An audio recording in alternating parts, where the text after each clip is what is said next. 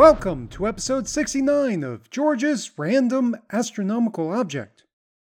Every episode, I run a random number generator to select a random set of cooking ingredients and then give instructions on how to use those ingredients to provide a delicious meal for two with a minimal amount of preparation time. No, wait, that's the intro for a completely different podcast. Don't pay attention to that. Let's see. Okay. Every episode, I run a random number generator to select random astronomical coordinates in the sky, and I then search for an astronomical object near those coordinates and talk about what makes the object so interesting to astronomers. So, I will now run the random number generator.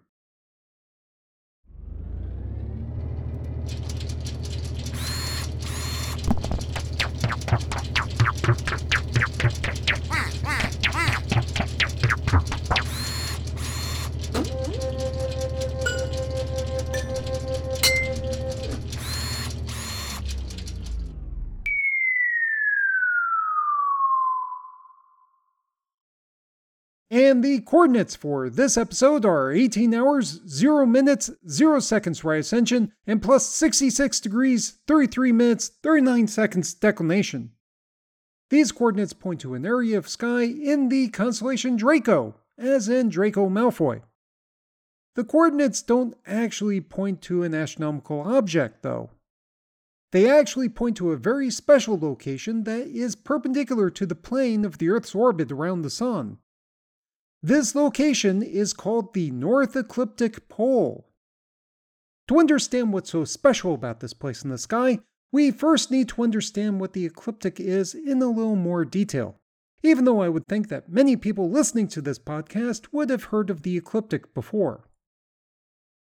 The ecliptic is the path that the Sun appears to take across the sky over the course of an entire year. On the celestial sphere, it looks like a circle tilted about 23.5 degrees relative to the celestial equator, while on the rectangular map of the night sky, it looks like a sine wave. It passes through the constellations of the zodiac that people are very familiar with, as well as a less familiar constellation called Ophiuchus, which got left out of the zodiac because of a clerical error. The ecliptic is where the plane of the solar system intersects the night sky as seen from Earth, so we also see the moon, the other planets, most of the solar system's asteroids, and many comets traveling within or close to the ecliptic. The North Ecliptic Pole is located 90 degrees away from the ecliptic, or in other words, in a location that is perpendicular to the plane of the solar system.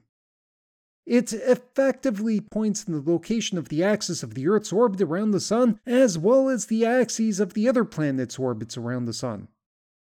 However, the characteristics of this location in the night sky make it a very special place for professional astronomical observations, especially in the infrared part of the electromagnetic spectrum. First of all, if professional astronomers want to observe things outside our solar system and want to avoid accidentally looking at asteroids or other solar system objects, then the North Ecliptic Pole is an excellent place to look. I can tell you from my personal experience that one of the most annoying things to deal with when trying to make an image of a galaxy is having to deal with a bunch of photobombing asteroids passing in front of that galaxy. The weird faces and hand gestures that those asteroids make just aren't funny, and the North Ecliptic Pole is a good place to avoid these jerks. However, photobombing asteroids are not the only things that astronomers can avoid at the North Ecliptic Pole.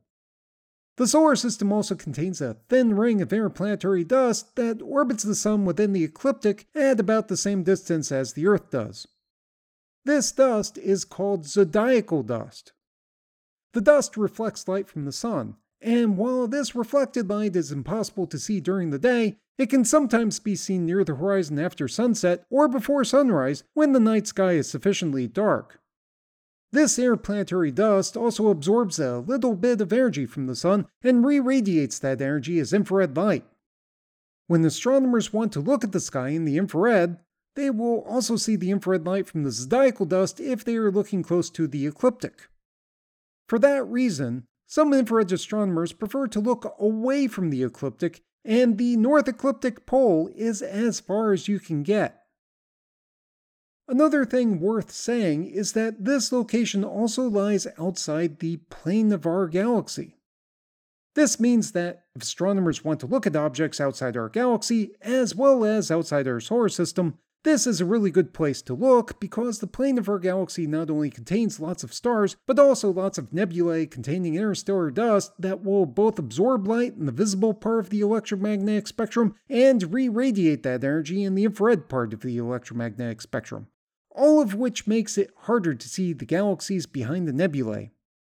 The area around the North Ecliptic Pole doesn't have any nebulae, which means that this is a good place to look if astronomers want to avoid the problems caused by interstellar dust within our galaxy.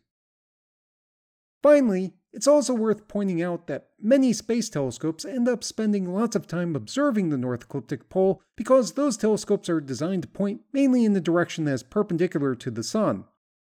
This is either because the telescopes have sun shields on their sides that protect the telescopes from the strong light of the sun, which is particularly important for infrared telescopes, and or because the telescopes have solar arrays mounted on their sides that need to be pointed towards the sun at all times.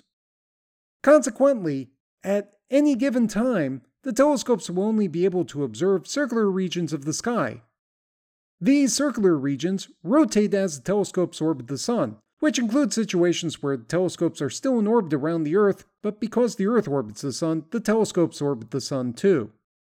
Even though the circular regions that the telescopes can see will change over time, the North Ecliptic Pole is always visible to these space telescopes because it is always at a location 90 degrees away from the Sun, so the telescopes may end up spending much more time observing this region than other regions of the sky.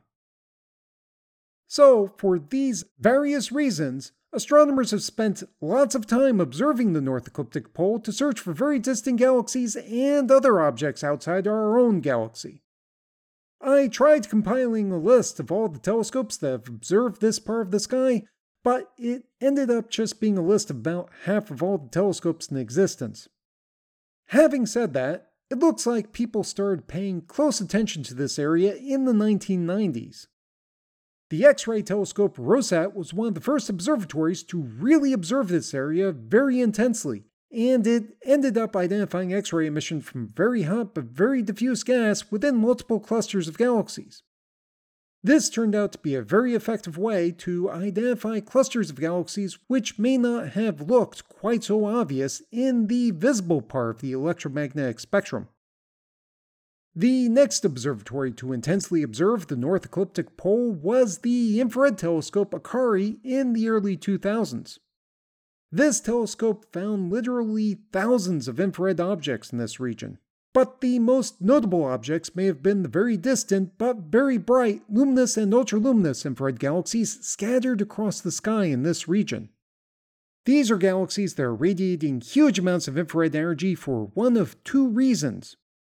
First, the galaxies could be forming abnormally large amounts of stars that are embedded within clouds of interstellar dust that absorb the visible light from the stars and re-radiate that energy as infrared light. Second, the galaxies could also contain central supermassive black holes millions or billions of times the mass of the Sun that are in the process of absorbing interstellar gas. However, that gas, as it falls inwards towards those black holes, will get really hot and radiate lots of energy, a lot of which will again get absorbed by interstellar dust and re-radiated as infrared light. As a result of either or both of these phenomena, the galaxies will look really bright at infrared wavelengths, and astronomers will be able to find them from much further away than galaxies like the Milky Way. Since the North Ecliptic Pole avoids infrared emission from both interplanetary dust in our solar system and interstellar dust in our galaxy, it has been a great place to look for these distant galaxies at infrared wavelengths. So that is why astronomers spend so much time looking at the North Ecliptic Pole, which could be described as a really special area of blank sky. The location on the Earth's surface corresponding to the location of the North Ecliptic Pole lies on the Arctic Circle near Pierce Lake in Nunavut, Canada, which, as you can imagine, is covered in bare tundra and looks completely unpopulated. You will find no people, no buildings, no photobombing asteroids, and no signs of civilization whatsoever. At least there are caribou. The website for this podcast is www.randomastronomicalobject.com. You can go to the website to download episodes of the show, read information about the astronomical objects, view images of those astronomical objects, look up additional reference information, and send me random feedback. You can also find this podcast on Facebook and on Twitter. The audio was recorded and edited by George Bendo. The music is Immersion by Sasha Endy at www.sasha-endy.de, and the sound effects are from the Freesounds Project at www.freesounds.org. Thanks for listening.